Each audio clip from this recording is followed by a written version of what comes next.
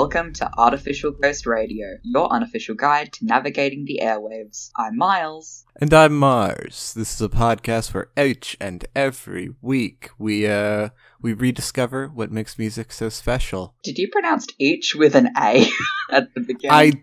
I did pronounce it with an A. Hello there. Yeah. I don't even know what I did. I don't think you know what you do at any point in time. No, that's true. I basically forget things as soon as they're done happening. Yeah, that's about right. So Miles. So Mars. What, we changed the name of the theme a couple of times before recording. What's the theme this week, do you think? The theme for this week is, songs for real gamers, I guess. Yeah, it's the songs for real gamers. Songs by real gamers for real gamers. Only true gamers allowed. Hashtag true gamers. Hashtag. I did say hashtag. Let me hit you with a list of video games I have played. 1. Super Princess Peach for the DS Lite. That's it. Dope. Right, yeah. And a Pokemon, probably. Certainly a Pokemon. Probably. Let me tell you, list every game that I've played. We don't have that long. Yeah, I don't even think that I could name every game that I've played, because I guess I'm a gamer. You are a real gamer. I'm not a real gamer. Yeah. I don't know why I'm on this episode. Well, soon you won't be. I'm gonna shoot you. Die, coward. No, soon you won't be the only one on this podcast with me. Okay. Trapped in this dimension with me. Oh, we're gonna finally acknowledge the secret third co-host that can't talk. Yeah, and then we're gonna have the fourth co-host that is our special guest this week, but we'll get into that a little bit later. Indeed. Don't want to spoil you can see her name in the title. Damn it. No, keep it a secret. Just call it No. Real Gamer No. Music. I wanna properly credit her. Alright, that's fair. Okay. So I guess I'm going first this week, which... Yeah, so Mars, what's your real gamer song for real gamers? My real song for real gamers... Okay, well, to be real, it's kind of the loosest interpretation of a gamer song I probably could have possibly brought. Okay. It's Shrunk by Aesop Rock off of the Impossible Kid from 2016. Okay. A game I have not heard of. Yeah, well, this song is not from a game. Okay. It's just a song that about exists. A game? Or, okay, that just exists. Interesting. So it's even more removed than your Halloween song was. Hey, my Halloween song was deeply connected to Halloween. It was a scary, spooky experience that we all had to endure. Yeah. And that's why it was a Halloween song. Yeah. So, are you going to explain the connection to being a real gamer? So the main connection is the music video, which is primarily animated in this, like a bunch of arcade games. But the live action segments of it take place in local to me, Barcade Ground Control with a K in downtown Portland, which is right next to a pretty dope comic book shop called Floating World Comics. But by the way, Ground Control, it's a good arcade. But far and away, Quarter World on Hawthorne on the east side is a better arcade. They serve actual food and it's built into an old theater. We have one arcade in Hobart, and it's attached to the movie theater and laser tag light. Yeah, that's this bit is for no one. This is for nobody. It's for me and everyone that lives in Portland. Anyway, so Aesop Rock is this sort of old name in the hip hop scene, but it's always remained sort of underground.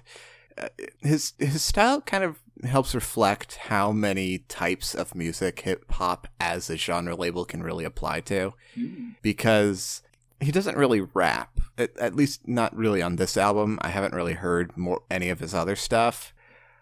I'd more call it the hardest slam poetry you've ever heard. I love that. God, I can't wait until we do our slam poetry episode. Ooh, don't know what I'd bring for that. I'll figure it out. I'm gay. This song in particular has a lot that I want to get into, and I'll obviously get into it after we listen to it. But one thing I will say is that despite my genuine love for this song and album, the music video for Shrunk really isn't worth watching, which of course means that we will absolutely be watching it. Of course I'm going to be paying rapt attention to it. Let me pull that up for you, and let's give it a listen. Spin that track. Nervous in the service still. I'm burger meat and purple pills here. Thank you, but call your name. Sure you will. Skipped lunch. I'm shrunk.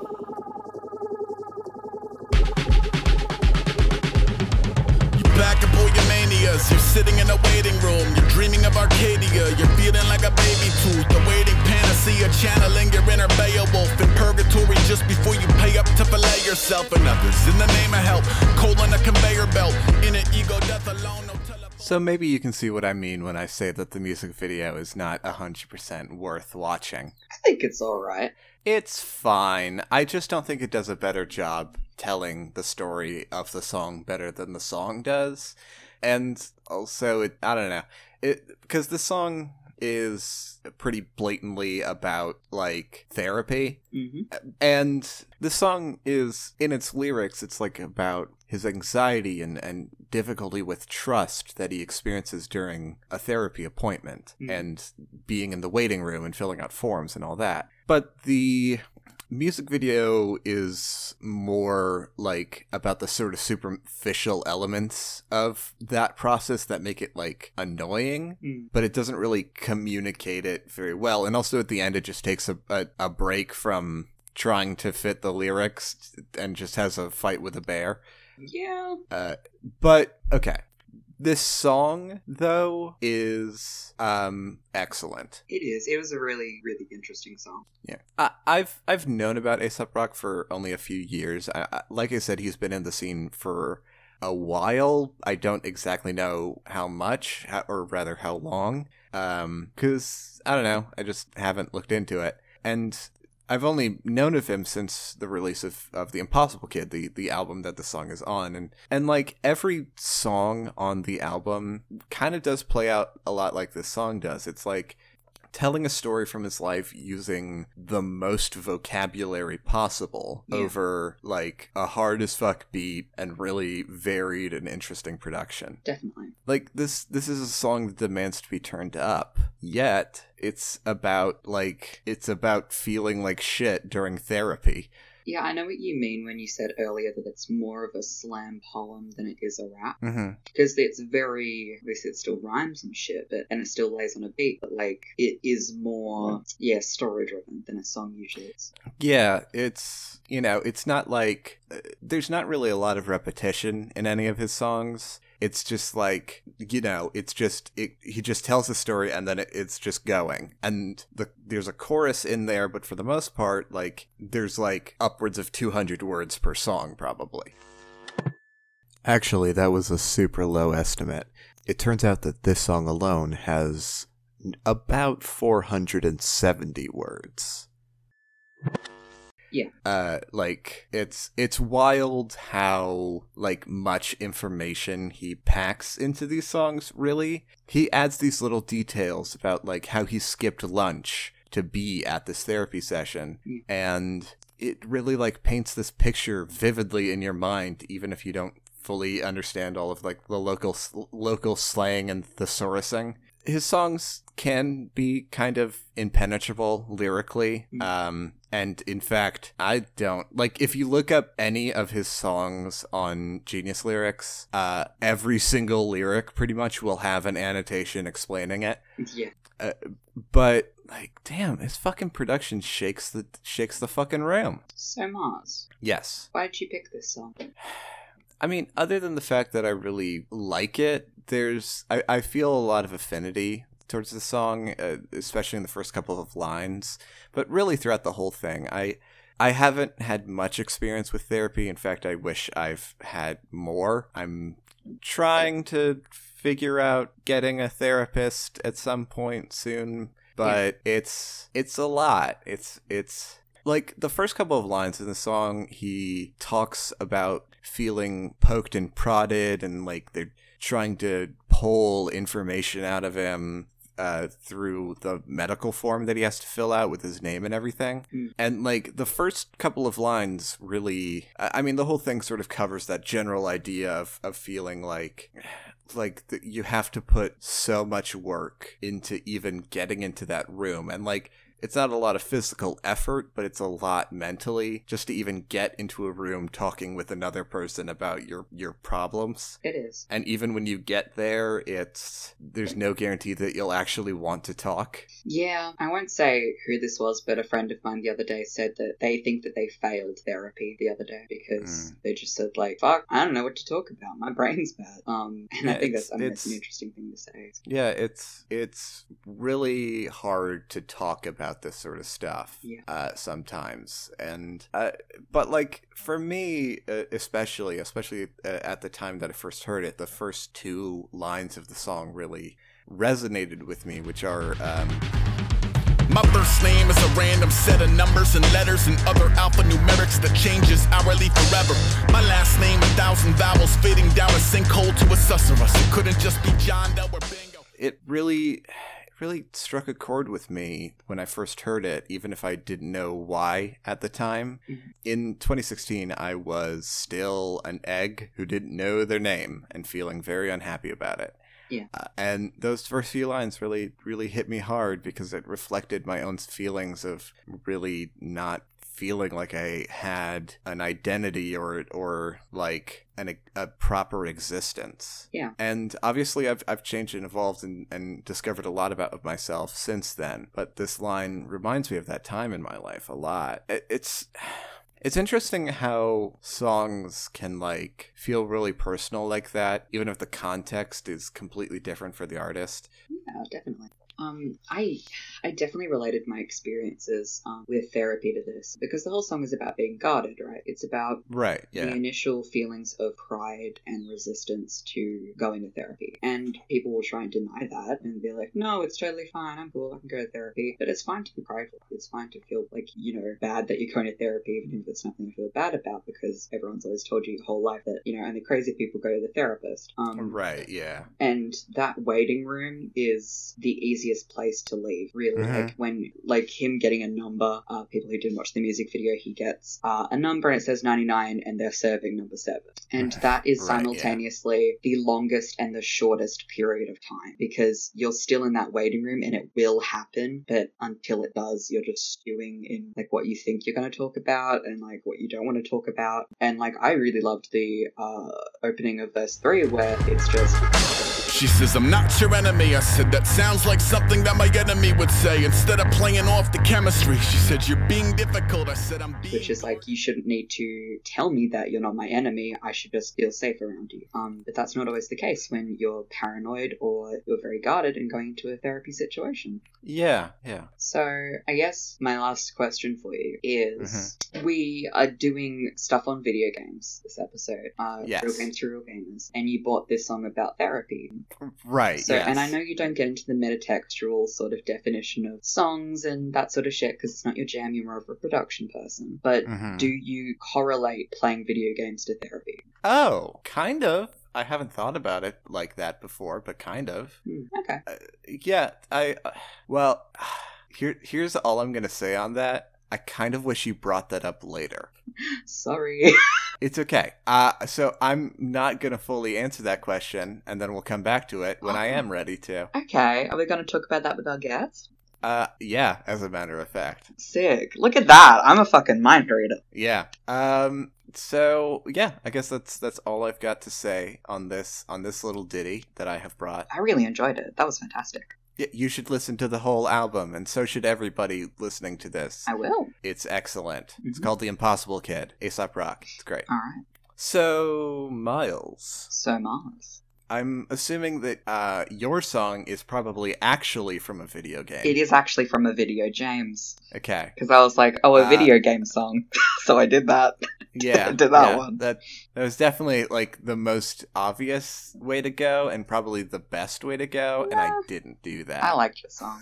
So yeah, what's your song for this week? My song for this week, my real video gamer song, is Don't Deal with the Devil from Cuphead.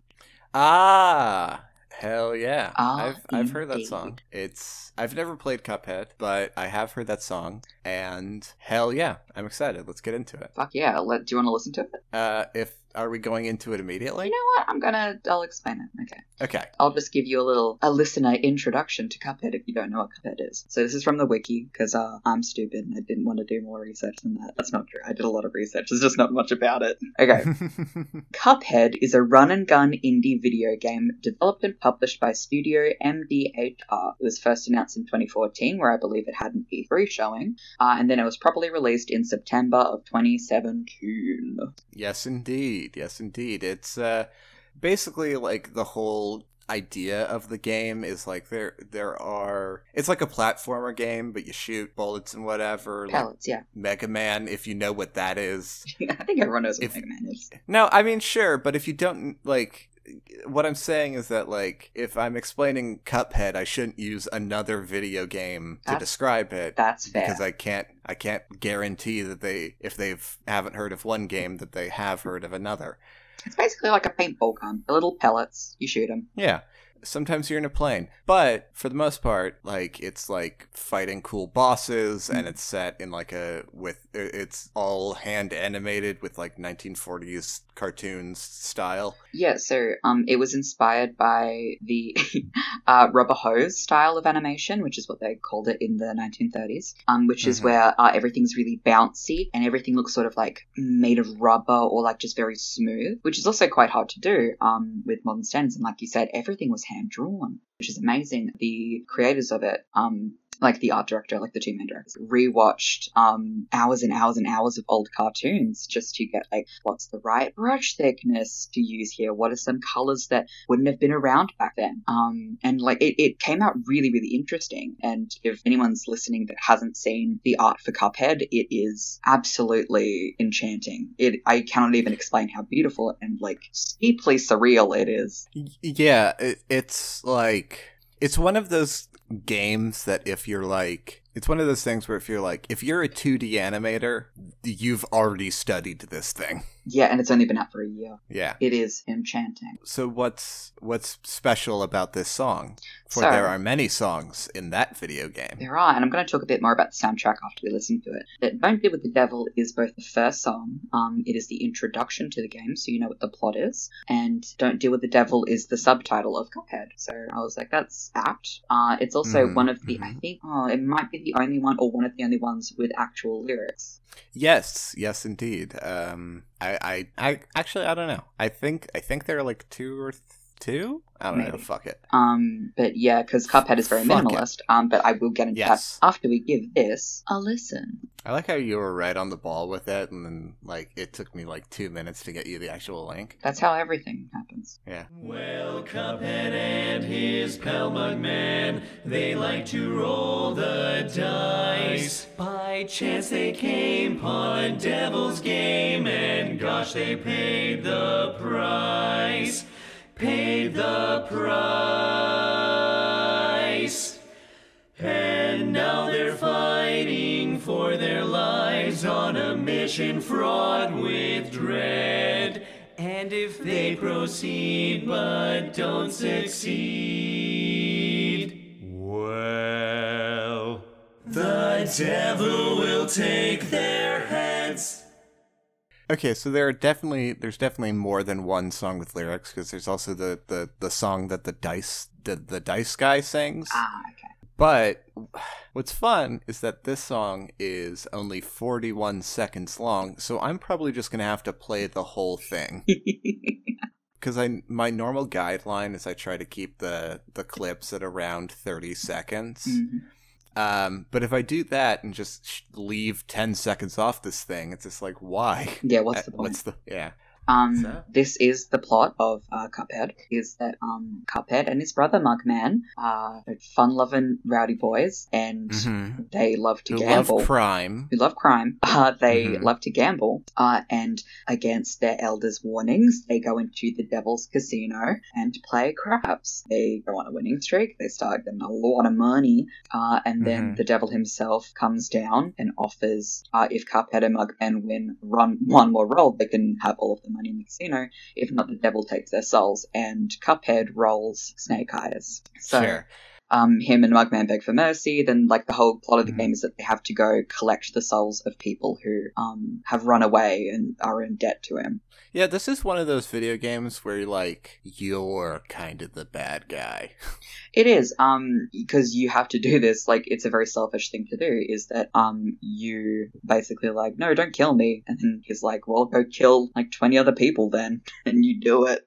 And also, I feel like the title of the song and the subtitle for the game itself is definitely extremely fitting, because if anyone is like offering you like that kind of deal, like you can have everything I own, or you can die, and it's just like, nah. Don't gamble with your life, yeah. Like, not only don't gamble with your life, but also, like, why would you put everything you own on the line if you weren't pretty damn sure that I was gonna lose? Absolutely. So that's why I love Cuphead and Mugman, is because they're both big dumbasses. They're big dumbasses, and because of their hubris, they almost died, and they have to go murder a bunch of people. But it's not like, I mean, I'm putting it in those terms, but it's more surreal. It's very cartoony, obviously. It's not actually like gory or edgy in that sort of way. It remains very Walt Disney throughout the game. Yes, it's definitely Disney is, I think, probably one of the main inspirations for this game. Certainly all of the old Mickey Mouse cartoons that are all terrifying. Yep. God, remember Suicide Mouse? No. God. There was just a video of, like, it was like one of the original creepypastas of, like, they found this in the Disney vaults, and if you listen to the German at the end, it'll make you kill yourself, but we blurred it out so no one does that. It was so stupid.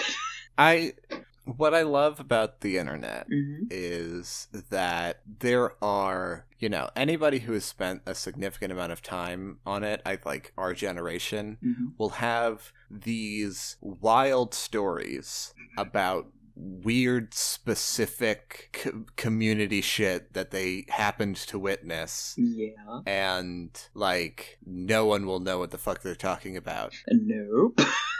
Yeah, it's great. Okay, so what I really like about the, Cuphead in general, is that both the art style is all done traditionally, all hand-drawn frames, and all of the music is done by a jazz band. Similar to Wario Land Shake It. Yeah? Yeah, that was all hand-drawn. Okay. Did you want to throw another video game reference in there? Yeah, I guess. What's another one? Give me another one. Come on. Okay. Another video game reference. I'm struggling to think of another video game besides Cuphead and Wario Land Shake It. What about Super Princess Peach? Oh, right. Yeah. Yeah, I love that.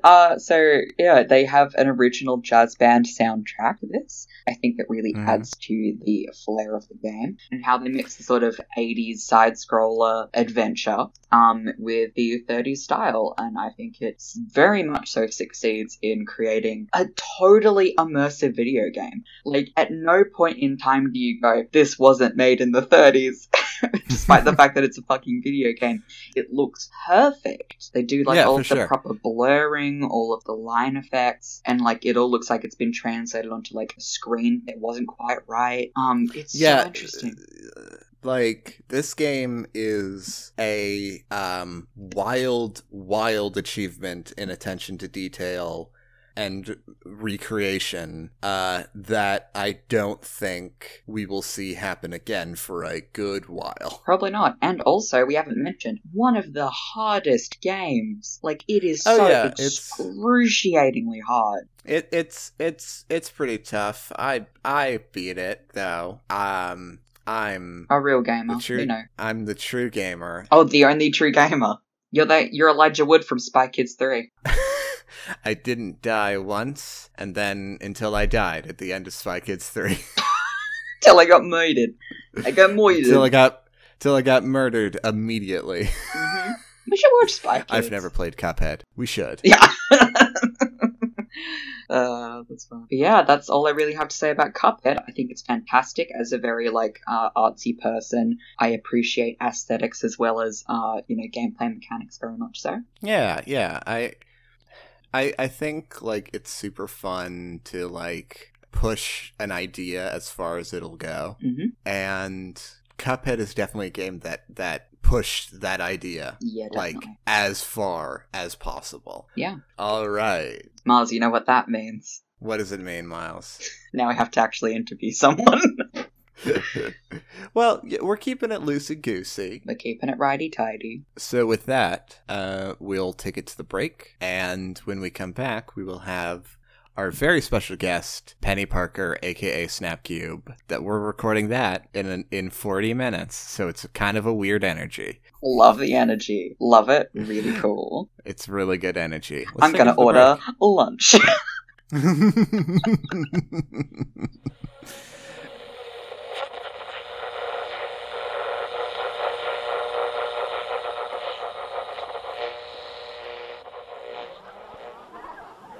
I'm getting too old for this sort of thing. My little old heart is going thunk, thunk, thunk. That's very nice. Let me introduce this man before I faint here. Ladies and gentlemen, Bobby Pickett. My name is Boris, and back in '62, the Crypt Kickers and I brought the Monster Mash to you. But now it's a different bag, and mashing is a drag. When the lights grow dim, we now do the Monster Swim. Hey everyone, welcome back. How y'all doing? I've still been here the entire time. It's true. So, as I said before we went to the break, we have a wonderful special guest with us today. The one and only Penny Parker, aka Hi. Snapcube. That's me. Yeah. Famed musician. I don't know if famed is the proper word. And known gamer girl. Okay, known hashtag real gamer. I'll give into that one. Yeah, hashtag real gamer. I'm the realest gamer y'all will ever see. So like we mentioned just a second ago, you are a noted to some people musician, a singer of the band, or I think you describe it as just a musical project, Go Child. Yes. I personally, I sort of interchange between, I'm getting more comfortable calling it a band now because we are actually adding more members. But initially Ooh. I was much more comfortable and still am a little bit more comfortable calling it an indie project. Cause one, I'm pretentious and I like calling things projects. It sounds cool and I like it, so I call it that. And also it makes me feel a little bit more grounded in the sense that I don't know, I don't like giving myself too much credit if I can help it. Sure. Yeah, so Go Child is an independent music project. It was started by my friend Ryan and I. You can find him at Chongo Show on YouTube and Chongo Blog on Tumblr and all that kind of stuff. His internet handle is Chongo normally. So yeah, we started this music project and we have an album out. We have a few singles out. We have some covers out, and it's just been a really fun experience. We just make music for music's sake, and it started just because he had been dabbling in instrumental music and chiptune stuff and all kinds of electronica music for many years before we had met. And then I have been a vocalist for pretty much my whole life, just developing over time. I've been singing ever since I could sing. physically. So like we just kind of realized that we had like the skill set that could mesh well together. So yeah, we started making music and still are working on stuff to this day. That's awesome. That's fantastic. And also what I love is that we don't even have to ask you questions because you just answered a bunch of them. Just by talking. I told you before we started, I'm one of the most long-winded people, and it can be both a blessing and a curse. Don't worry, because obviously we have notes, and I don't know how Miles' notes go, but my notes are you don't want to look a lot. So as an example, I'm just going to read, because normally like I just try to summarize the general thought of my notes so it sounds more natural. But right now, just to give you an example, I'm going to read verbatim what I wrote for this question. Okay. Oh no. Your songs have such a grandness to them. You can really feel the stakes of the stories you are telling, and you have a great range of emotion you showcase over your album, The Masquerade. You've talked about how songwriting process is essentially Ryan sends you the instrumental and then you write lyrics to fit the song. When writing a song like this, how does your process look when trying to match the energy of the instrumental with emotion and narrative? There's a way better way to ask that without it taking literally a minute. No, I like the way that question is presented. It's good. It's good clarity. Well, first of all, thank you. Secondly, I disagree. And thirdly, to actually answer your question. So yeah, the main sort of developmental structure we have for our music is that Ryan works on like little instrumental ideas in his own time, and then he'll send me demos and stuff and drafts and stuff of like ideas that he has, and he'll send me like little 30-second concepts and stuff, and then I will build on that, and we'll both sort of build on it together however we can. We're getting to the point now where we're delegating the creative process a little bit more evenly. Like I'm finding that recently for this new album we're working on that I am doing a lot more structural writing on my end to like start a song, because with The Masquerade, it was like you described it. It was a lot more solely, say for like maybe one or two songs that Ryan would make an instrumental first and then send it to me, and I would put lyrics on top of that. And it worked for that first project because it was very experimental, and it was sort of like the inspiration, that's the structure of that idea was the inspiration to start this project in the first place, which is why it worked for that first thing. But I'm finding that can potentially be a little bit limiting, and so yeah, sure. we're dabbling in a lot of different ways to handle it. But I guess if we're talking narrative, the thing about The Masquerade is that it didn't start with a narrative in mind, and if you listen to the album as a whole, I did very intentionally order the track list to make it sort of flow as a narrative, but from song to song, they don't really connect in that way as much as they could have if we had started with a narrative in mind. And I don't think that was the most important thing for the project because, again, it was really experimental. And sure. Even for this new one that we're working on an album called Coffee and Ramen, and we're still not entirely making it like this overarching thing, but we have like motifs that we use across different songs, and we have like little common threads that we try to inject if we can. And I always try. I end up like feeling bad sometimes because I have like very specific visions for that kind of thing, and I tend to push very strongly towards certain ideas or push against certain ideas, and like I feel sometimes like I can be overbearing, but I think it's just because like I think it's just because like I have these ideas of like what is too much of a like motif, like what's like what can seem sort of gratuitous and what can seem natural. And if we do something like that, I want it to feel earned. So I don't know if I actually answered your question. I think you did. Somewhere in there you answered it. Somewhere in that spiel.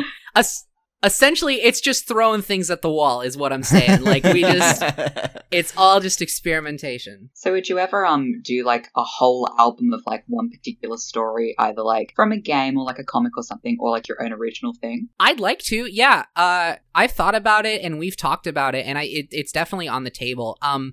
We have somewhat of a starting concept for the album that we may work on after Coffee and Ramen.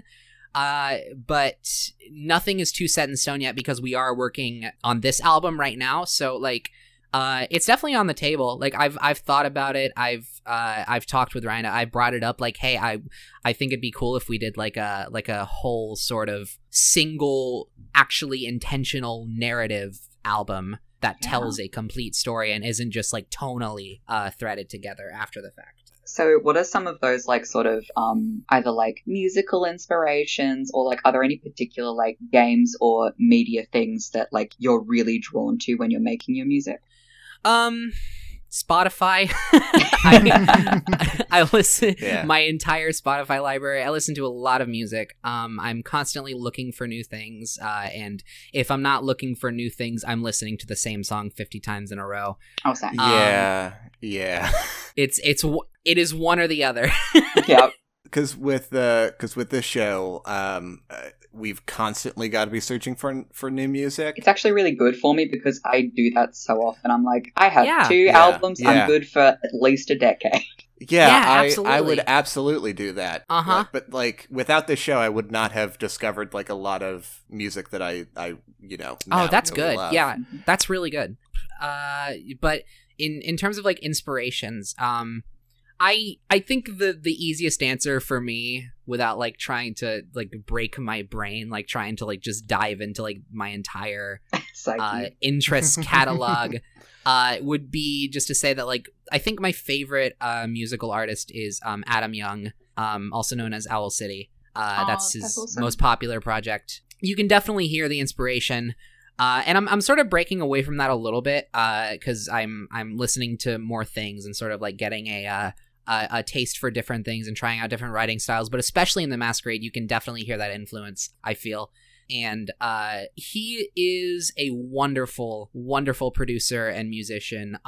He does so many different things. He dabbles in so many different like genres of music, and he's always trying new things. And like no single Owl City album is gonna sound the same as another one to a certain degree. And like that's really cool. And like he does stuff outside of Owl City. Like one of my favorite things that he's ever done is his Adam Young Scores project, which he did in 2016, which was basically he for every month in the year of 2016, he released an album of film score inspired music that was supposed to musically and emotionally and tonally tell the story of a historical event. Oh, that's so cool. It is so cool. And it is some of the most beautiful orchestrated music I personally have ever heard. Like that sounds like high praise, but it's genuinely how I feel about it. It is so good. I highly recommend listening if you ever get the chance to the first album from that project, Apollo 11. Corduroy Road is pretty good. I think those two are my favorites. Yeah. Apollo 11 is a must listen in my opinion. But anyway, yeah. So he's one of my biggest inspirations, just because he is so multi-talented, and he's an incredible multi-instrumentalist. So he does a lot of cool stuff that I tend to really admire and want to draw from. Otherwise, it's just everything else I listen to. Yeah. But yeah, like as soon as you said Owl City, I was like, oh my god, that's like exactly it. When I was listening to Masquerade, I was like, what is it? Like sort of reminded me of something. And then as soon as you said that, I was like, oh my god, of course it was. It's almost shameless. Okay, so speaking a little bit about The Masquerade, or rather the song that you just recently released, just simply called Outro, which is, I guess, sort of like a reimagining of the song The Masquerade off of the album. Could you talk about that a little bit? Absolutely. I would love to. Do you have any because I don't want to talk for 30 minutes about this thing, so if you have any like specific questions about it, I can maybe... Okay, so what drove you to you and Ryan and whoever else worked on it to basically like reimagine this song and you know re-release it like this? This song specifically, even. Yeah. Very good question. So I guess really quick background before I go into the description. So in The Masquerade, we have this intro track that is simply called Intro.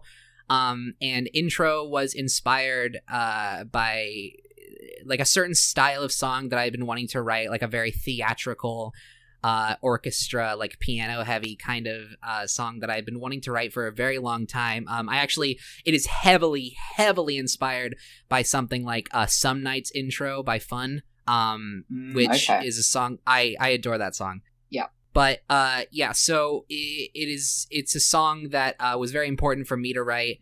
Ryan had a lot of fun doing it as well, but it was probably my favorite song from the album for a very long time. So yeah, recently we put out a surprise single that not even we were expecting, called Outro, which, as you said, is a reimagining of Intro. But it's not connected to any sort of album. It is very much its own thing, intentionally so.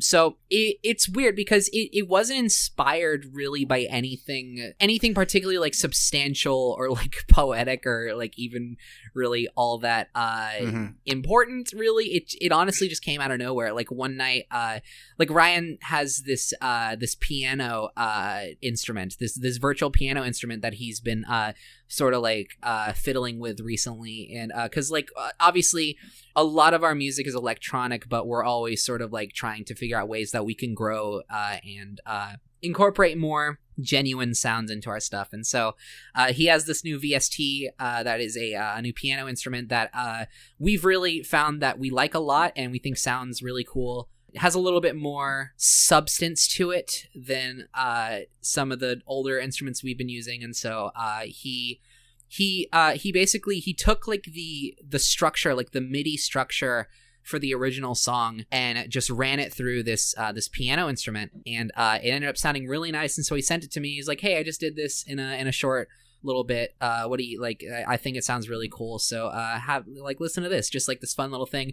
And so I remember I responded like, "Hey, that's beautiful. Give me a second," was my response to it.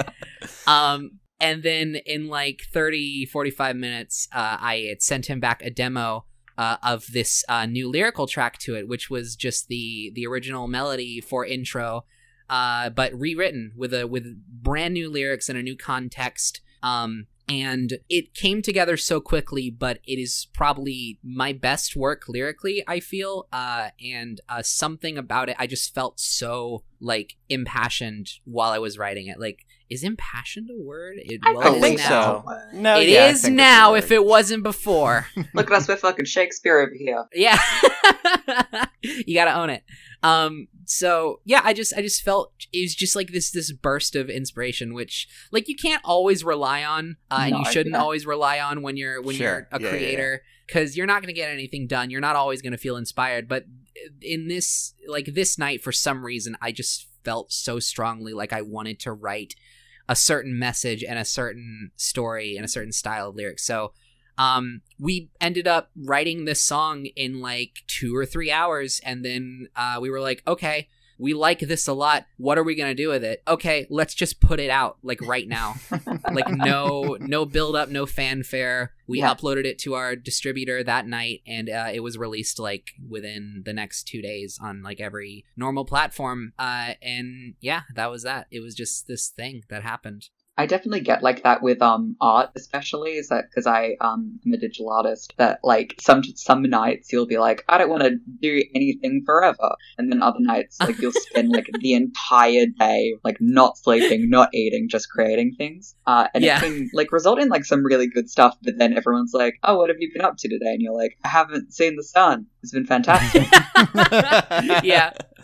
Yeah, there are some days, though, where you're just like, I would rather eat lotion than write a single word on this piece of paper. Absolutely.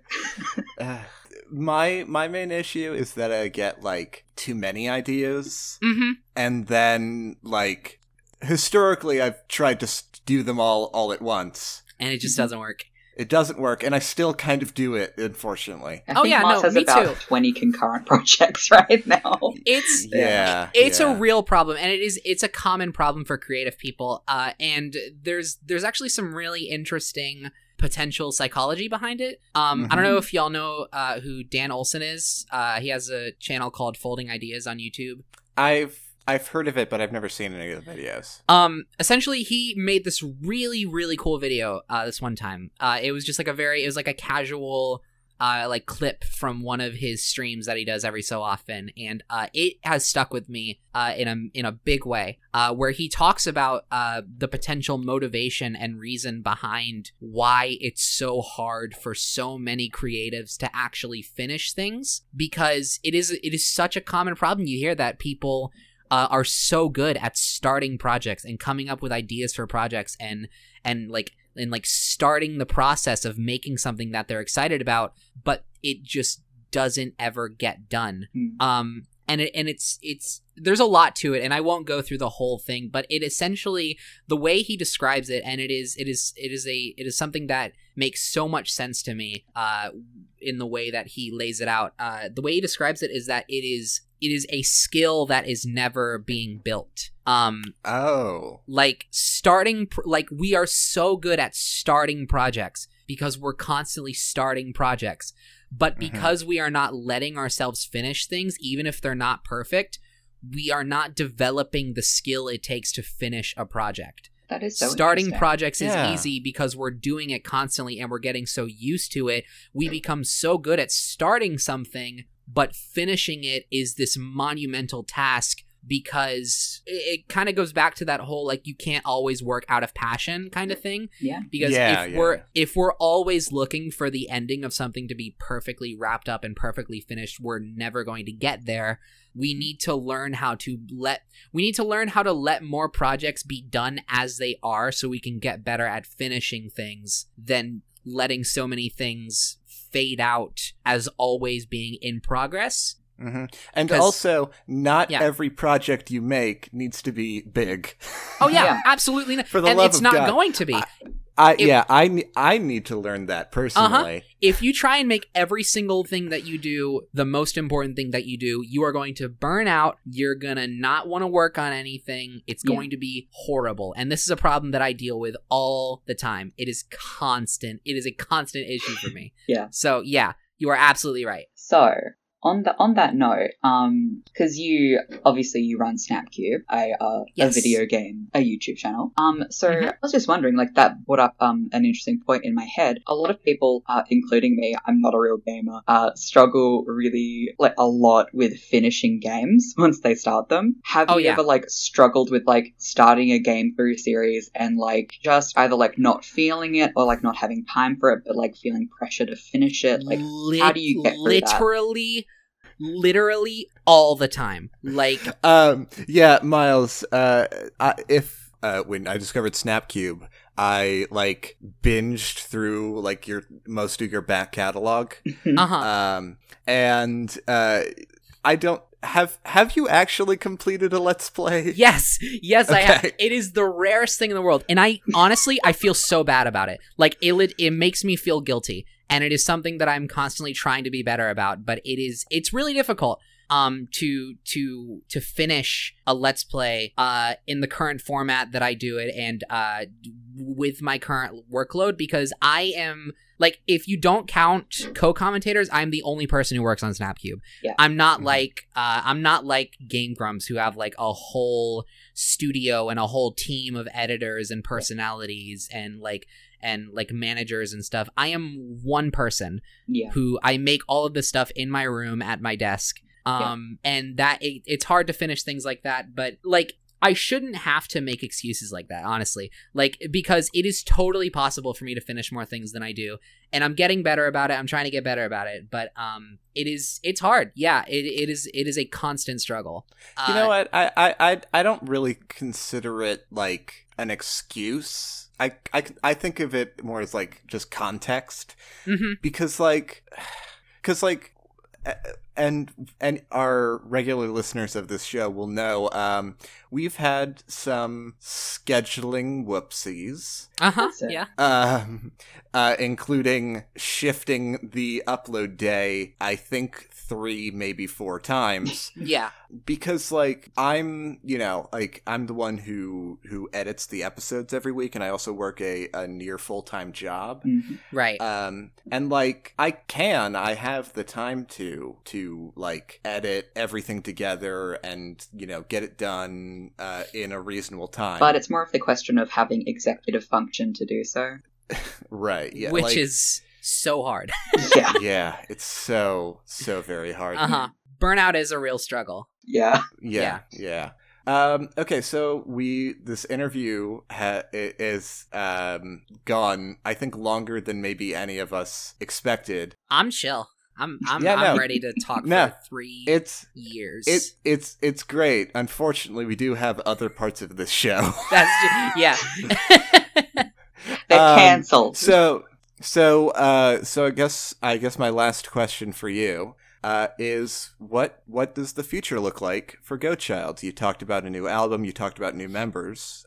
Yes. What's up with that, Penny? I would love to talk about the new members. So Goatchild started as a 2-person project. Ryan and I, Ryan making the music in his digital audio workstation, me recording all the vocals and doing the final vocal mixing and stuff on my end.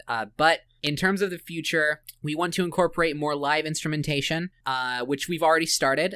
We have this thing that I have titled, just as a personal way of referring to it, the Go and the Children initiative. Oh, I love that.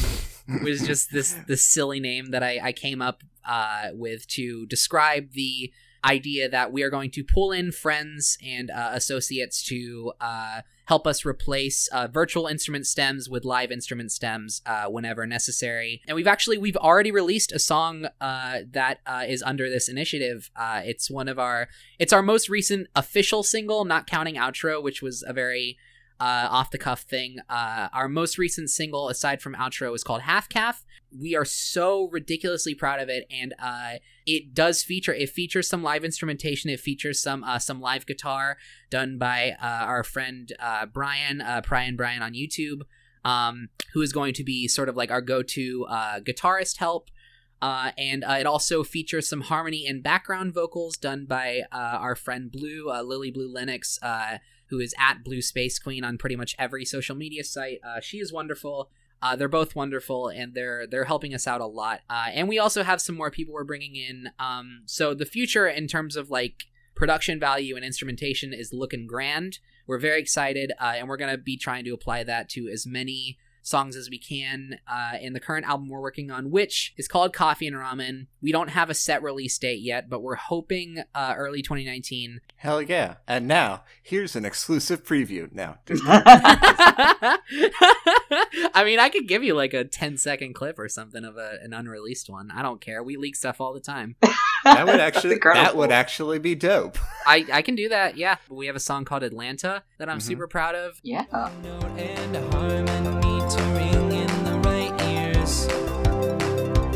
So it's a brand new day, I gotta get out. Can't sleep the day away when it's a day to sing about. There is a world outside, just right beyond the door. There's something that I know I'm waiting for.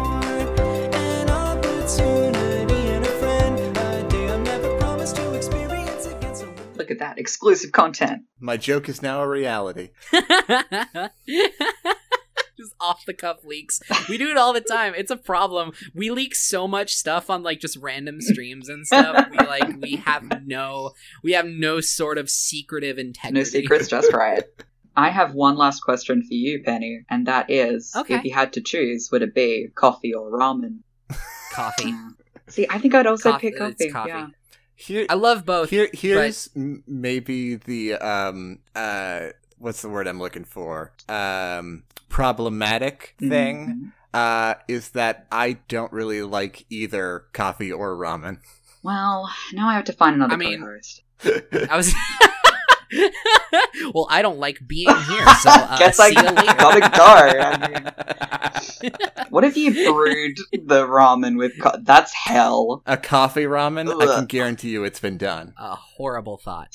I know Just someone awful. that drinks butter coffee in the morning. But wait, what? Wait, Where you make a latte That's- with butter. It's part of a diet plan. It's like the only amount of fat that you're allowed to have in the Like, day.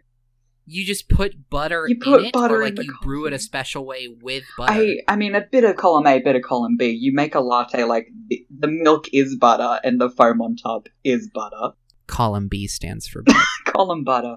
So It's I looked awful. it up, and in fact, there is a restaurant that serves coffee ramen. Yeah, coward. That is Horrible. awful. Yeah, Where is it? Let's probably. Road trip. go. Road trip from Australia Business trip. and also Yeah, Oh, America. business trip. Yeah, I'll put that on the Business trip. artificial ghost expense list. Let's It'll go. be Why taken not out my of corporate taxes? funds. Let me check the account. Oh, Yeah, Oh, fucking just nothing. put Dope. put your findings in an episode, and you Yeah. officially have some reasonable Boom. grounds. okay. Oh, grounds, get it? Like I Oh, get okay, it. moving on. Aw. All right. Let's 30 minutes in. Let's get to our new favorites for this week. Hey Mars, Cool. Yeah. Hi. what's your new favorite? So my new favorite, which I'm almost hesitant to bring it, Oh no. is Life Light off the Super Smash Bros. Ultimate soundtrack. Oh my god, you can't keep talking Oh. about Super Smash Brothers. Okay, hold on. I love you hold so on. much. You big old nerd, I love it. Hold on. Okay, let me get into it. So, this song was composed by Hideki Sakamoto and sung by who the fuck knows, because literally no one has credited the English singer. Love it, love it. Oh, Yeah, unfortunate. She's a mystery, which is lame. History always forgets the women that helped create it. Mm-hmm. That's not even a joke. That's just actually real. It's, Yeah. it's just sad. It's just Yeah. unfortunate. Let's just sit here for a moment and ruminate, yeah. Yeah. So, like I said, I kind of debated bringing this song because anyone who's talked to me for more than 2 minutes knows how excited I am for this game. If you hell suffer yeah. following Mars on Twitter, then you already know everything about Smash Brothers. Pretty much, yeah. And yes, that's all. I didn't really want to torture Miles with retreading old ground. Now I love it. And like, also, I feel like the last thing the world needs right now is another podcast talking about Smash Ultimate. Yeah. But on the other hand, this is a genuinely fantastic song. And when thinking of a new favorite for this week, it was literally the only song that came to mind. Now here's my question, Mars. Yes. If we talk about Smash Ultimate this episode, will you not mention it again until it comes out? No, but Okay, also sick. we're not talking too much about Smash Ultimate this episode. Okay. Twist, fucking twisted on ya. Hate this. I'm bringing the song, and yes, despite how unbelievably pumped I am for this new game, I'm not really going to talk about it because That's very brave wow. of you. I wanna instead sort of talk about more like why I love Smash Brothers and Nintendo as a whole, and my sort of personal connection to it. Okay. But with that said, let's listen to this song. Ashes to the wind. Every soul contains a whisper of light, gleaming faintly as it dwindles from sight. No escape, no greater fate to be made. In the end, the chains of time will not break. Colors weave into a spire of flame. Distant sparks call to a past still unnamed. Bear this torch against the cold of the night. Search your soul and reawaken the undying light. So, Penny, before I actually get into it, I will talk about Smash Ultimate a little bit because I'm a liar. That's fine. Like, I'm so excited about this game. So, let me ask you a simple question. Sure. Piranha Plant? Yes? Yes, that's correct answer. Glad I got it right. First try. I vote yes on Piranha Piranha Plant. Piranha Plant is a perfect child, and I'm so glad that he's here. Add Piranha Plant All to right. Go Child. You say that like I'm not 12 steps ahead. I'm already behind you. Oh gosh. Okay. All right. So the lyrics of the song are like super goofy, super cheesy, and I love it. Very Nintendo. Oh yeah. I mean, it's literally just a like summary of the story of World of Light, Uh-huh. the adventure mode in that game. But using language that nobody uses. Yeah, exactly. Yeah, that's my. It's actually funny because I brought a song from a rapper named Aesop Rock in the first half of the show, and similarly, his vocabulary is almost impenetrable. I can't believe Aesop Rock writes for Nintendo. Never knew.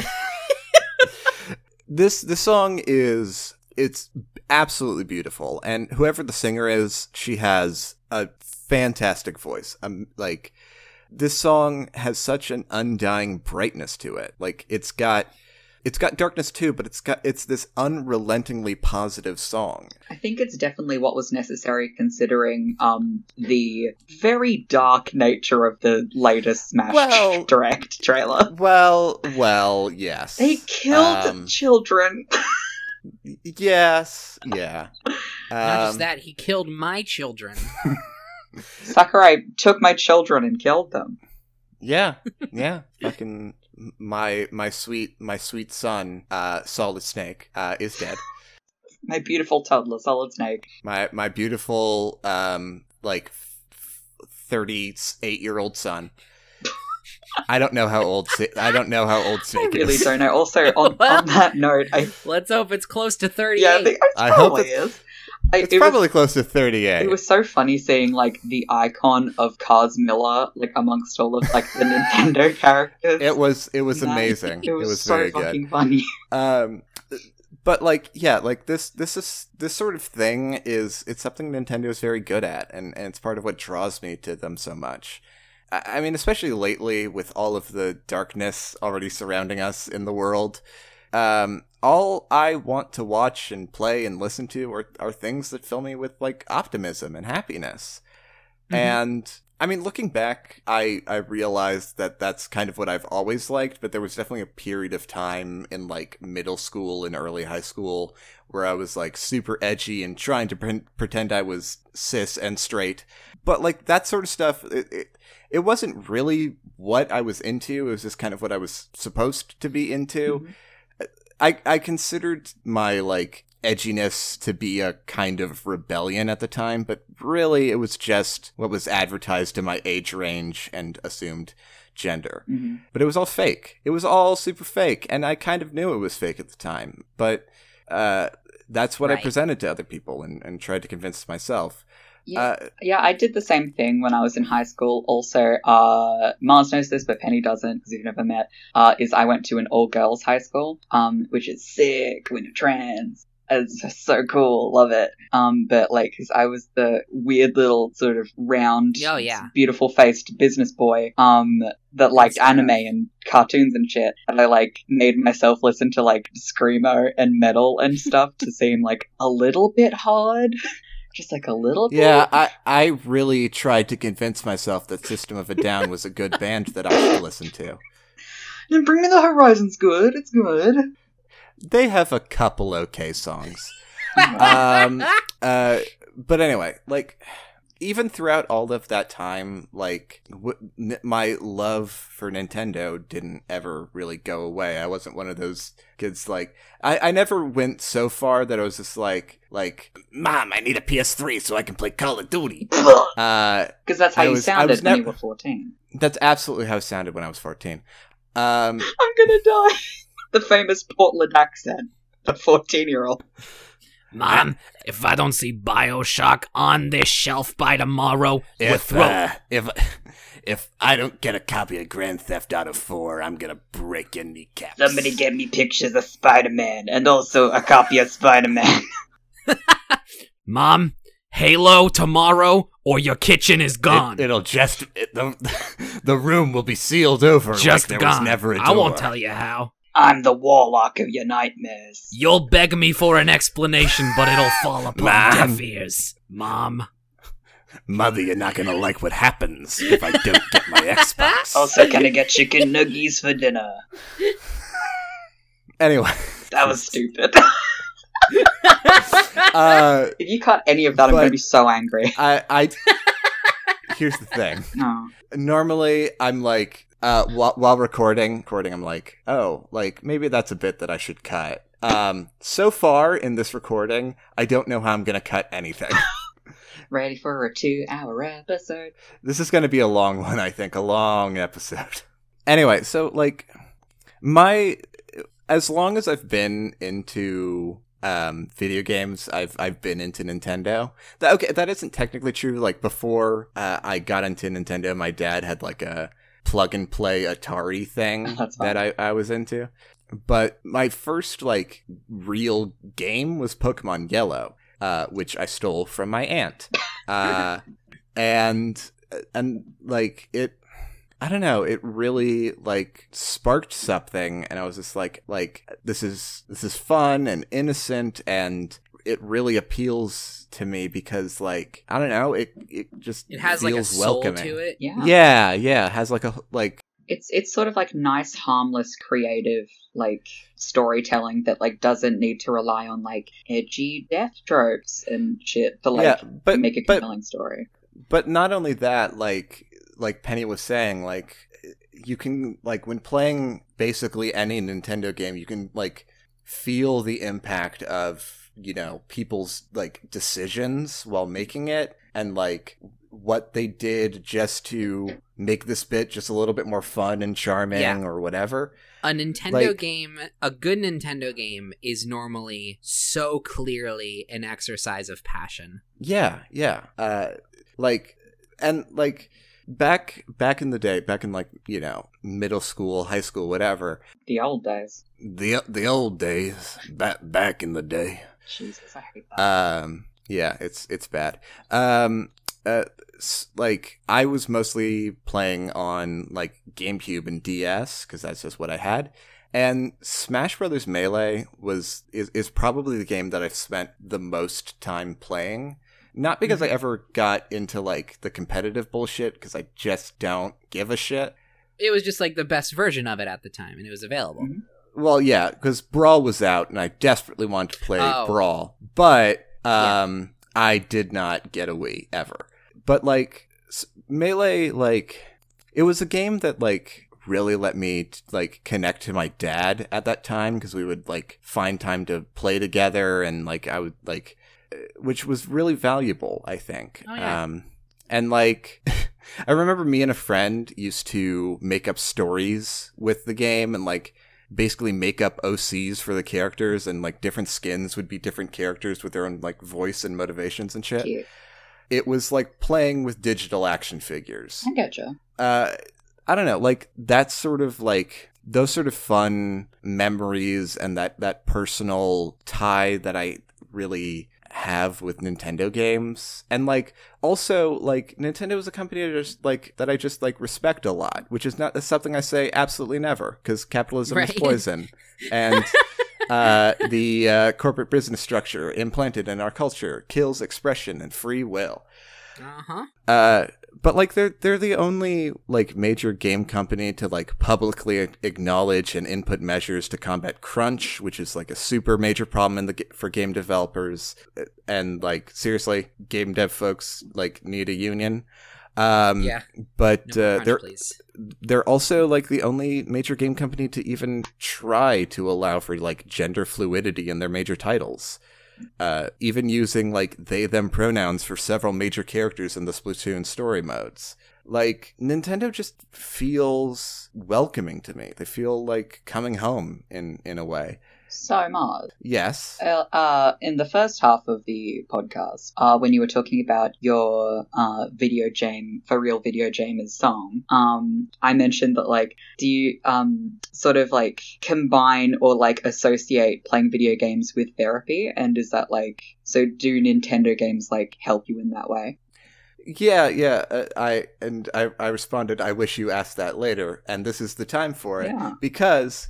Yeah, look at me directing the flow of conversation. Yeah, it's you're doing a wonderful job. That's not ironic. Anyway, I just like complimenting my friends. But like, It totally is, because, like, especially back in the day, back in, like, those dark middle school times when I was really feeling depressed and misunderstanding everything that my brain and body was telling me, and just being a general dumbass and big shit.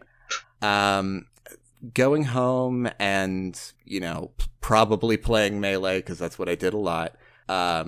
It was, yeah, kind of like therapy. It was like shit that I could, I don't know, like a world that I could envelop that wasn't mine. And back in the day of middle school were like, yeah, absolutely therapy for me. And I think they really helped me a lot getting through a lot of what I was going through at the time. I do love you referring to middle school as the good old days when it was fully 7 years ago. Did I say good old days? I think, like, jokingly. I think it's yeah, maybe. I don't know. I was gonna say, like, in Smash in particular is super special in the sense that it's a celebration of that. It's not just like, it is, but it's not only just its own positive experience. It is a celebration of all of these other positive experiences that defined so many memories and positive emotions as a child and even as an adult. And, like, it's really important in a way to, like, see all of these icons of positivity, like, just all come together for this, like, incredible project. Like, yeah, really cool. That's like, as a super minor example, like in Smash Ultimate, when I saw that, like, with Ike, you can play as either his old design from Path of Radiance or his new one, which I was really bummed that they changed his design in Smash for Wii U. I don't know, seeing him in his Path of Radiance style really takes me back to when I was playing a lot of Path of Radiance, and the, like, phone calls that I had with my, like, long distance friend while playing, and I was telling him about what was going on and everything. For me, like, yeah, Nintendo is associated with a lot of, like, nice personal moments for me. And, like, including those, like, small touches that honestly, like, really aren't necessary. Like, they don't necessarily need to be there to make a good product, but including them anyway gives off this really comforting sense that the people in control of this care as much about it as you do. Yeah. Which is really, really nice. All right. I've definitely talked for too long about this. So it's good though. It's really, it's nice to hear that this goes so deep for you in a very positive way. So Penny, hi, that's me. What is your new favorite for this week? Oh, let me tell you, new is a relative term, but it's newer than some other favorites. I think I've known about this song for like couple months, like maybe a few months or so now, but it is really relatively new. But it is called So There by Ben Folds. Ooh. Let me share this link. Cool. Do you want to like talk about the song before we listen to it, or do you want to get into all that after? I feel like a lot of the points that I have aren't really reliant on being discussed before or after. So I think I just want to get the listen out of the way, and then we can talk about it afterwards so that we have the context. Okay, on go. 3, 2, 1, go. On unpacked boxes. It's so well written, but I won't be sending it, and I will not forget you. There's nothing to forget. Oh, so.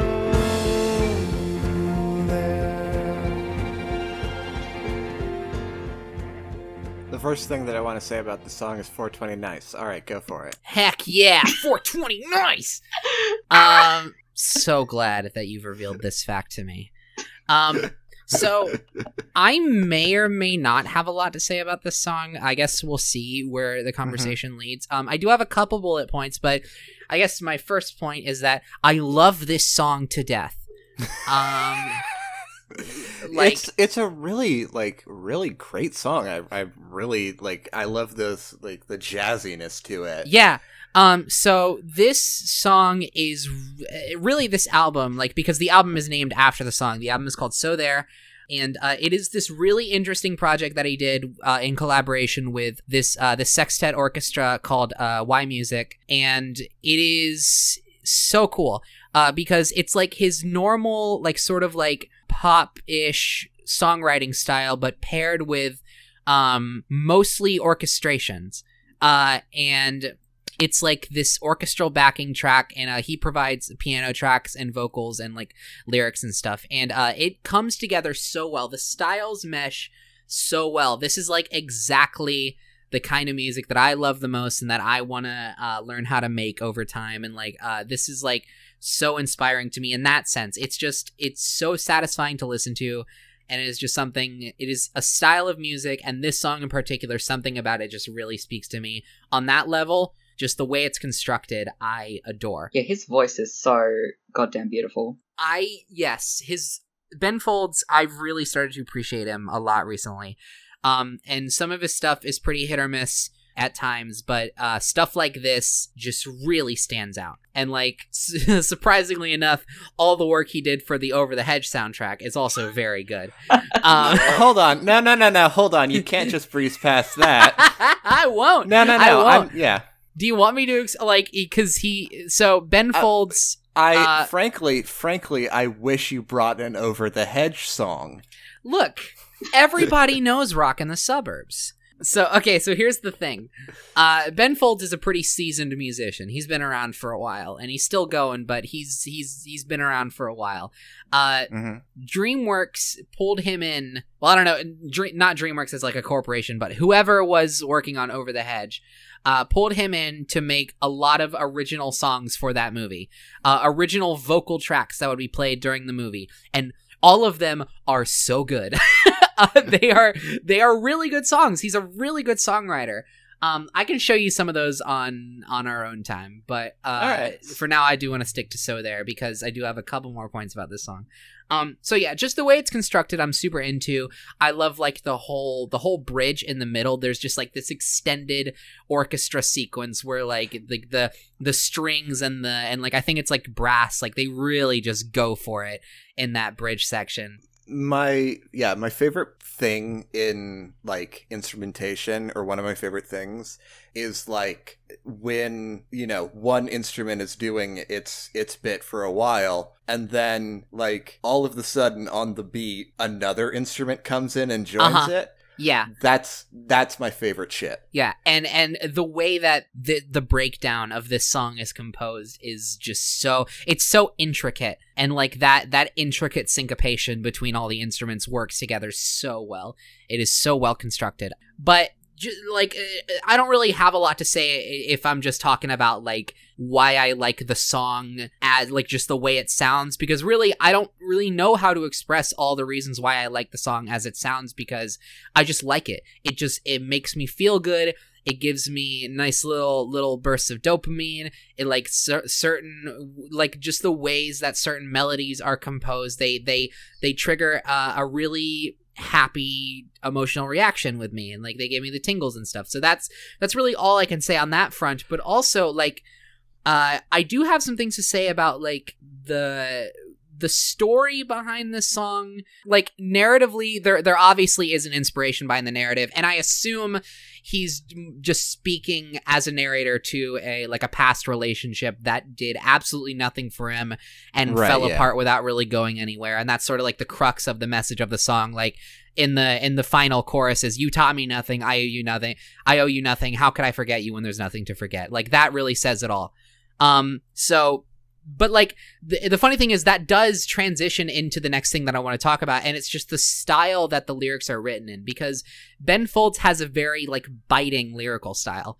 He did this concert for NPR Tiny Desk concerts. I fucking love the Tiny Desk concerts. Yeah, he did a set for Tiny Desk, and he brought up at a certain point that when he really started enjoying the songs he was writing, as when he was young and really getting into music, was when he started writing lyrics in the way that he actually spoke. Oh.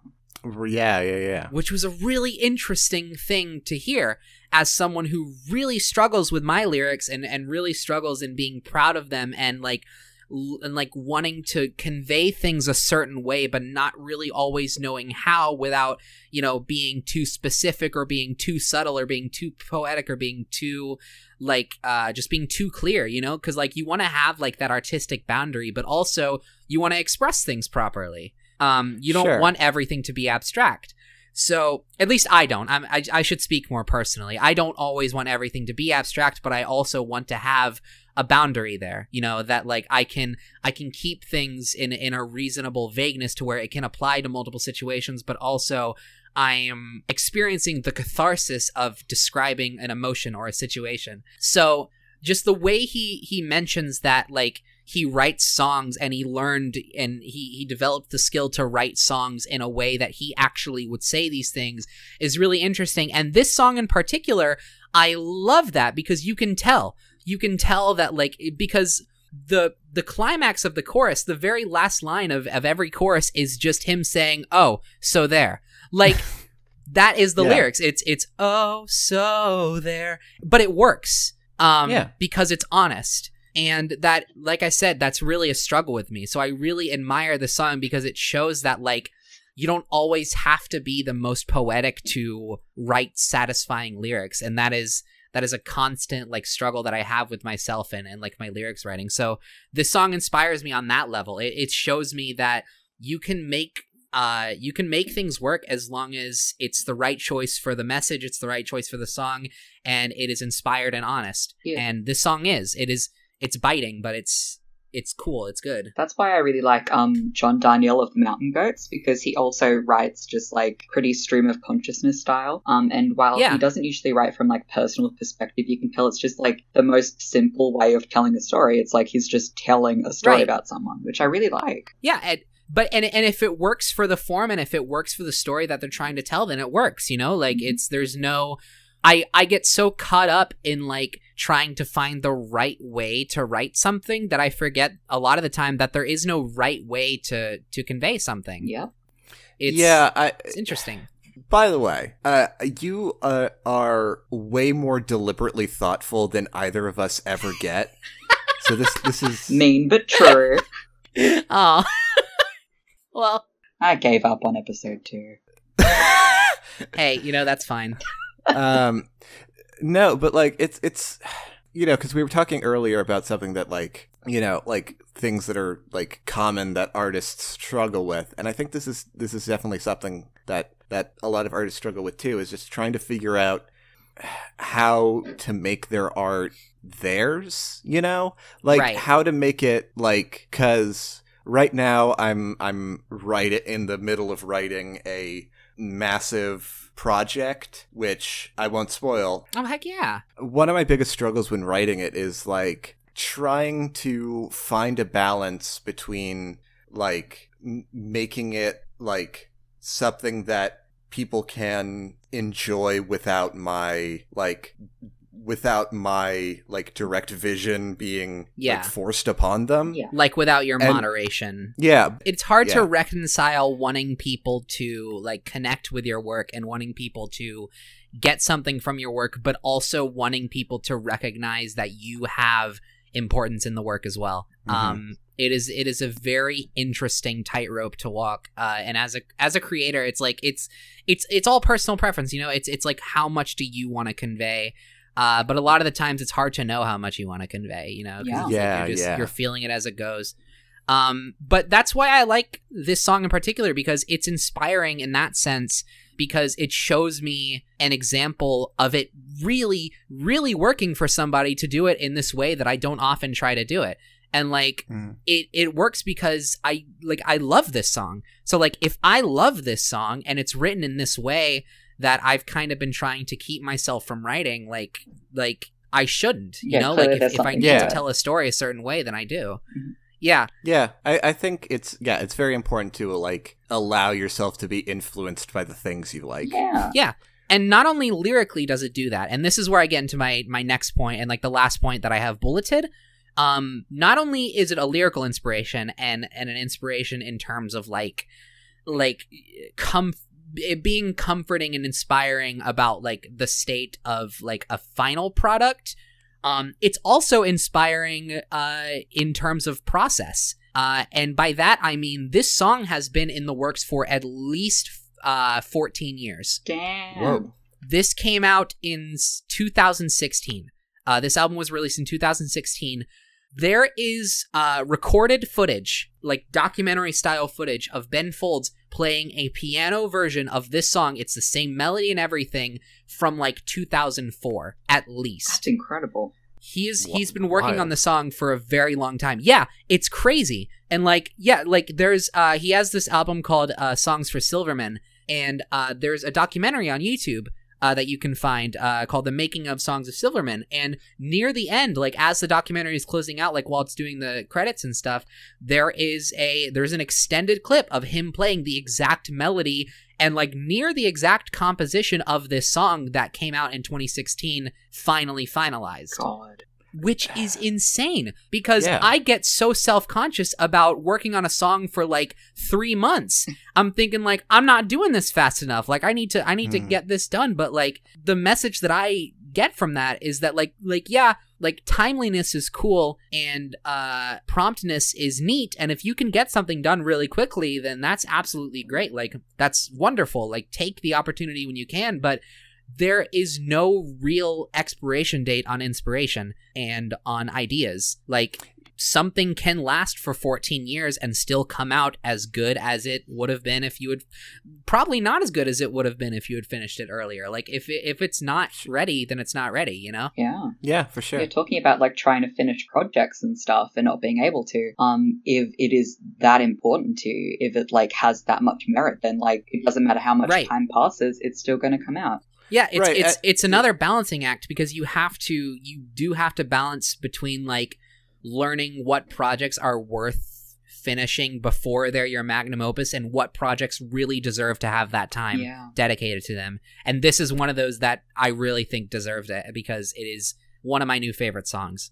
Yeah, I think it's interesting because like I don't know, like there's a lot of pressure on artists to like constantly be releasing stuff and to have this sort of production cycle. Yeah, right? Definitely.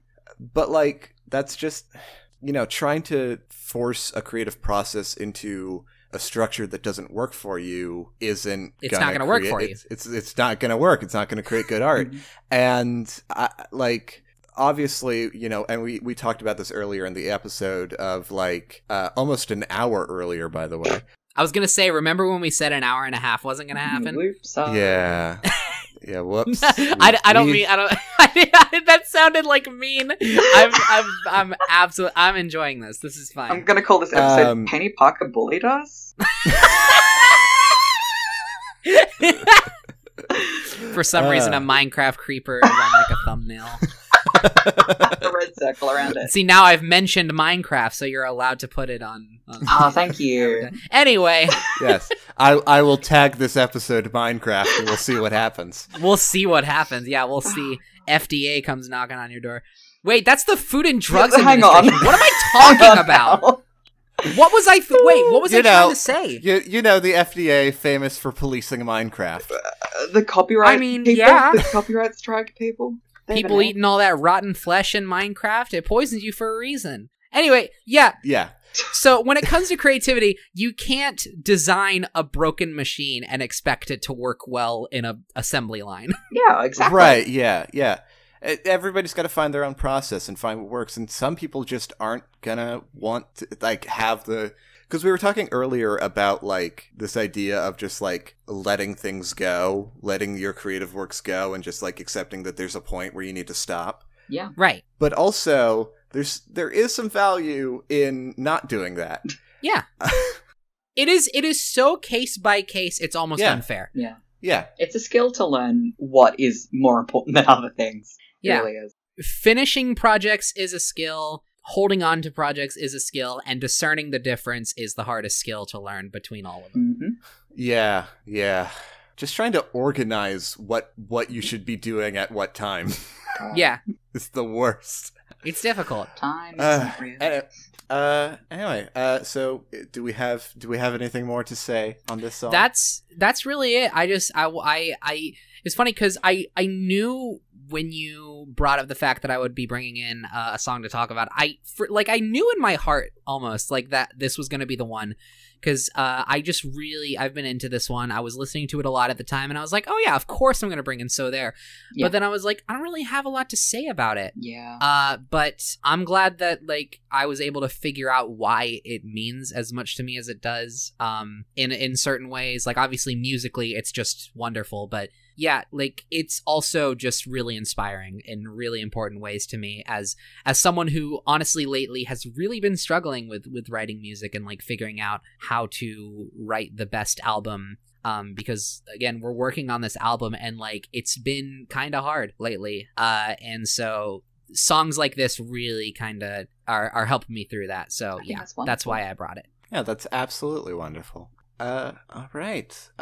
Well, I guess normally I would ask Miles about his new song, but Penny, since I guess we're doing like that's the order, why don't you ask him? Okay. Hey, Miles. Hey, Penny. What's the song you brought? The song that I bought this week is Do It All the Time by I Don't Know How, But They Found Me. Which is a great band name. It's very long. Good name. That is a very good band name. That's killer. That is killer. And it makes sense because the lead vocalist and bassist is formerly of Panic at the Disco. Oh my god.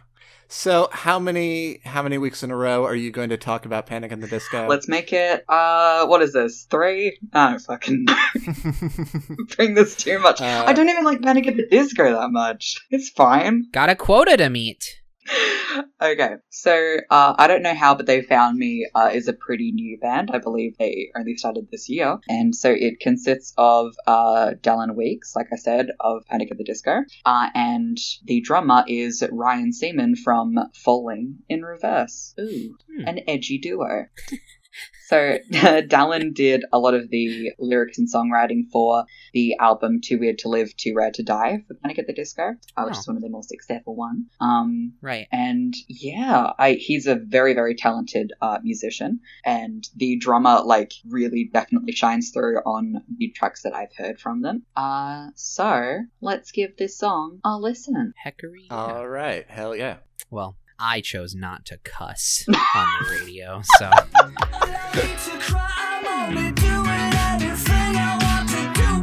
I do it all the time. We're so young, but we're probably gonna die. It's so fun, we're so good at telling lies. We look so good and we never even try. Get your money from a trust fund. Do it all the time. So... That video is ridiculously good. I know. It is, but one thing I will say, it is a bit of a disappointment because when he flipped the fun noise switch, nothing appeared to change in the song, and I was very disappointed by that. And that's your favorite switch. Yeah, I really wanted the fun noise switch to do a fun noise, and it didn't. Yeah, I always activate the fun noise switch on my music. I don't know what they're doing. That's what I call my voice box, the fun noise switch. The fun noise switch. God. So, that's a wonderful song, though. It's really good. Yeah, I really liked it. Yeah. I think this came up in, like, my recommendation section, because sometimes YouTube just does that. They're like, this is a song, you should listen to it. I'm like, all right, I guess. Fuck it, sure. So they got the name I Don't Know How They Found Me from Back to the Future, which is fun. Good. I don't know how they found me. I said that way too fast. I don't know how, but they found me. Is a musical. I love it because yeah, because every time you say the name of the band, for a second I'm like, oh shit, is he in trouble? They found me. I'm just like expecting you to like I don't know, the sounds of a door being broken down to happen.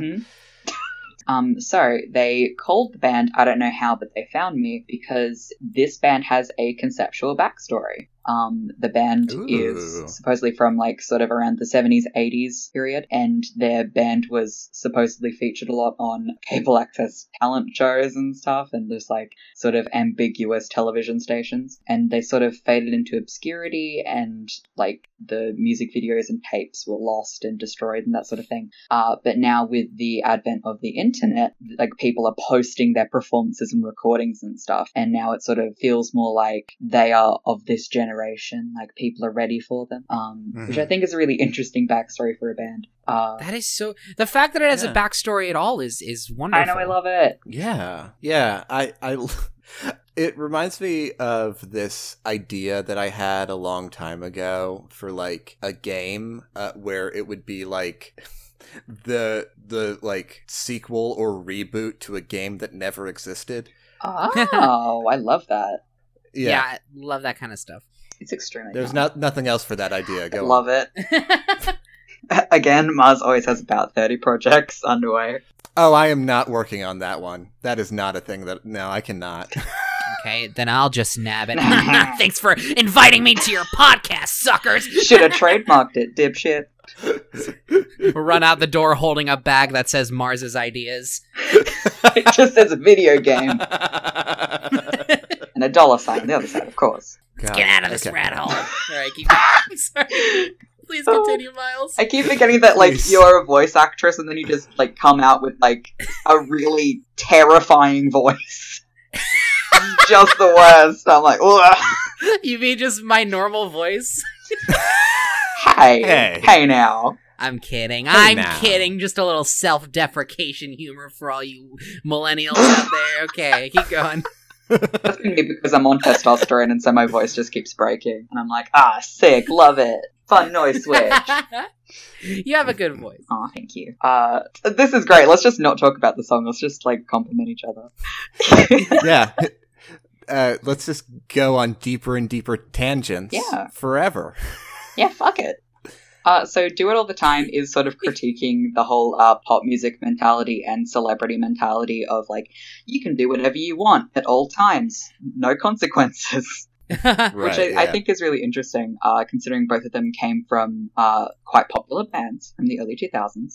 Right. And they were just like, that sucks. That shit's terrible. There was I don't remember their name, but there was a band from the UK who, like, made a gimmicky Doctor Who song, and then they got, like, £1 million for, like, from doing their, like, music career, and then they went to, like, an abandoned spot somewhere and burned all of it. Wow. And then left the music industry. That's a lot.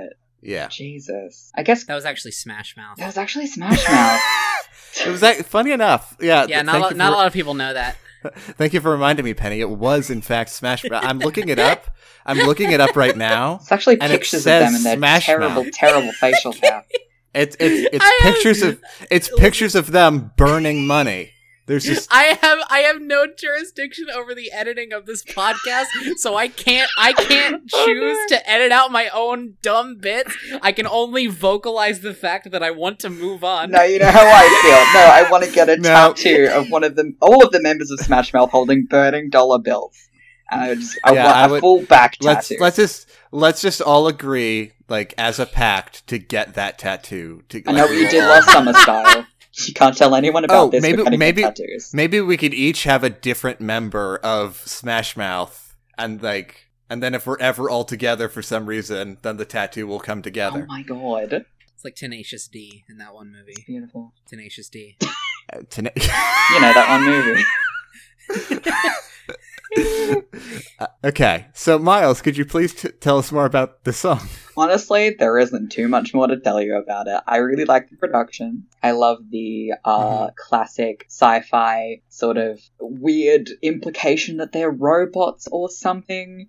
It's bizarre, and like the whole fact that it has a backstory really reminds me of bands like, I don't know, like Gorillaz or Studio Killers and stuff, which you don't often see with non-animated bands, which I think is fun.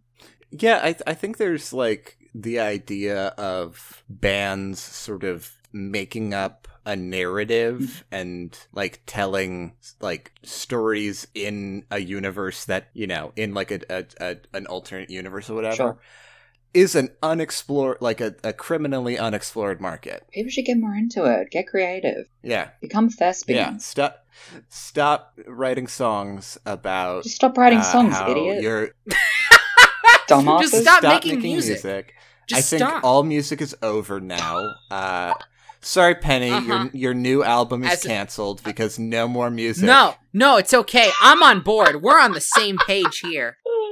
Don't have to apologize to me. I'm sick of music. I was Get out doing it of under here. obligation. But somehow this podcast is going to continue even though no music is allowed anymore.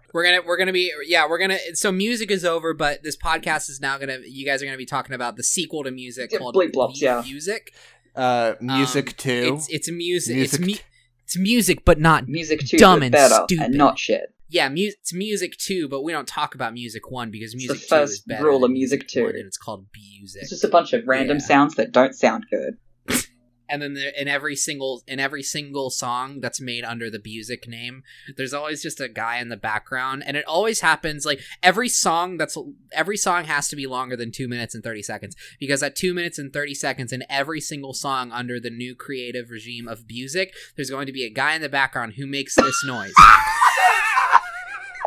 Oh my god. And you know, you can change the leveling as much as you want. You can make it as prominent or as in the background or as ambient as you want, as long as it is audible and as long as it is recognizable as the guy in the background of every music song who makes this noise. Wow, who Now, did that? Penny, I have, in I have your a very new important song, question. Brendan Urie? Oh, that was actually Steve Buscemi's. Penny, I have a very important question because you know, What's your question? And thank you for bringing us this product. Of course, yes. music. I will say I have to be very careful about questions because, you know, my PR team, they're Yeah, you know how it is.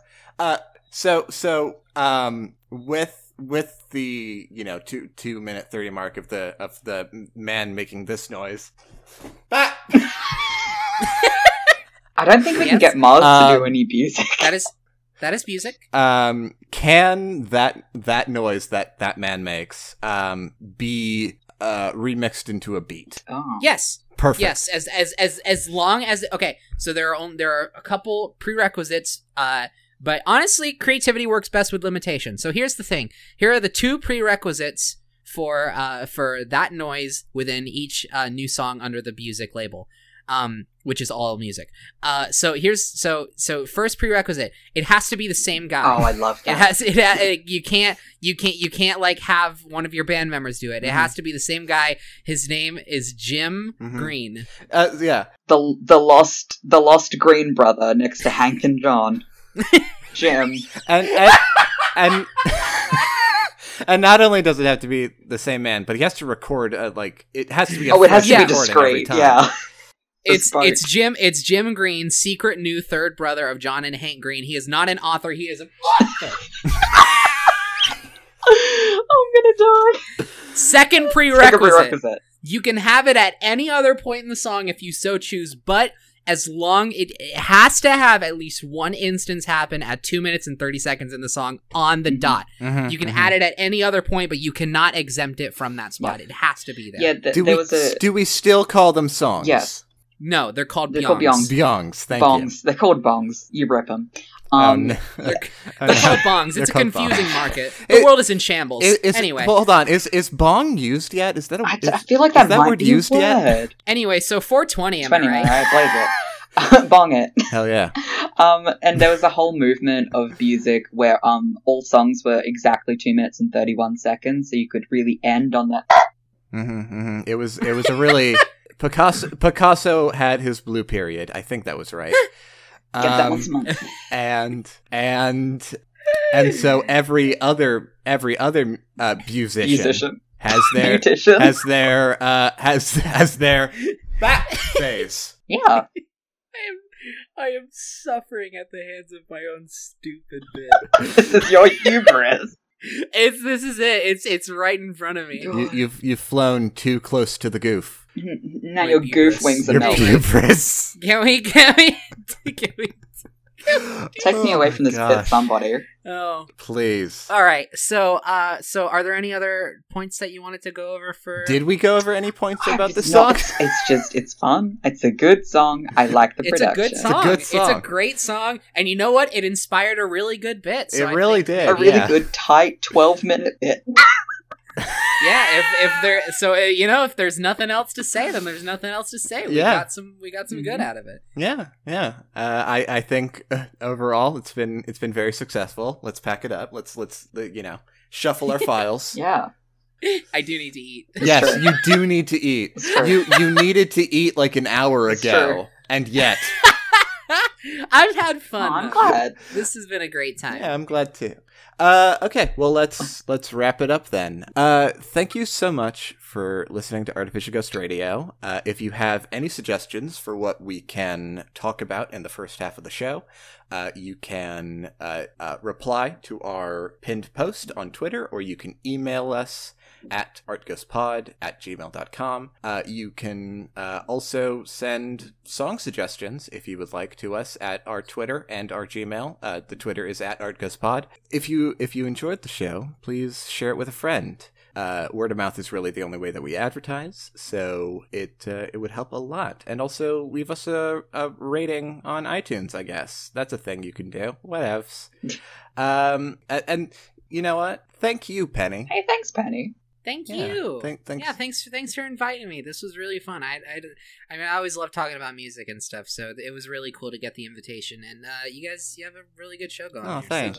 thank you so Thank much. you for pitching to us music. Yes. Yes. I'm considering your funding. I am. Well, here's the thing. It is mine, so if you take it, I will sue you viciously. With all of my teeth. Yes. Like how lawyers do. Yeah, lawyers and their many rows of teeth. I mean, it would be a lawsuit against you, so that wouldn't be good. But also, like, it'd be beneficial in the sense that y'all would be, the first, The first sued podcast. Sorry, I broke down in the middle of my own bit. You'd be the first defendants in the first ever major music Oh my case, God, which you're it's right. a milestone. It's just think of the publicity. The publicity. The This is publicity. stupid. I want to end Let's this. go. I want to stop this bit. Let's figure All out. right. I'll shoot it in the head. longer. I hate music. I hate what it's done to me. I hate what it's done It's to really comedy. changed you. Penny, you changed. Penny, you've changed. It's not even about the You music. used to be I know. cool. I know. Back I'm trying. back when I knew you in 06, I did not. Who the fuck are you? 06 as in 6 minutes Yeah. ago. Basically. All right, it's over. I'm ending the recording. We will see you on the other side. That's how we end it. Anyway, bye.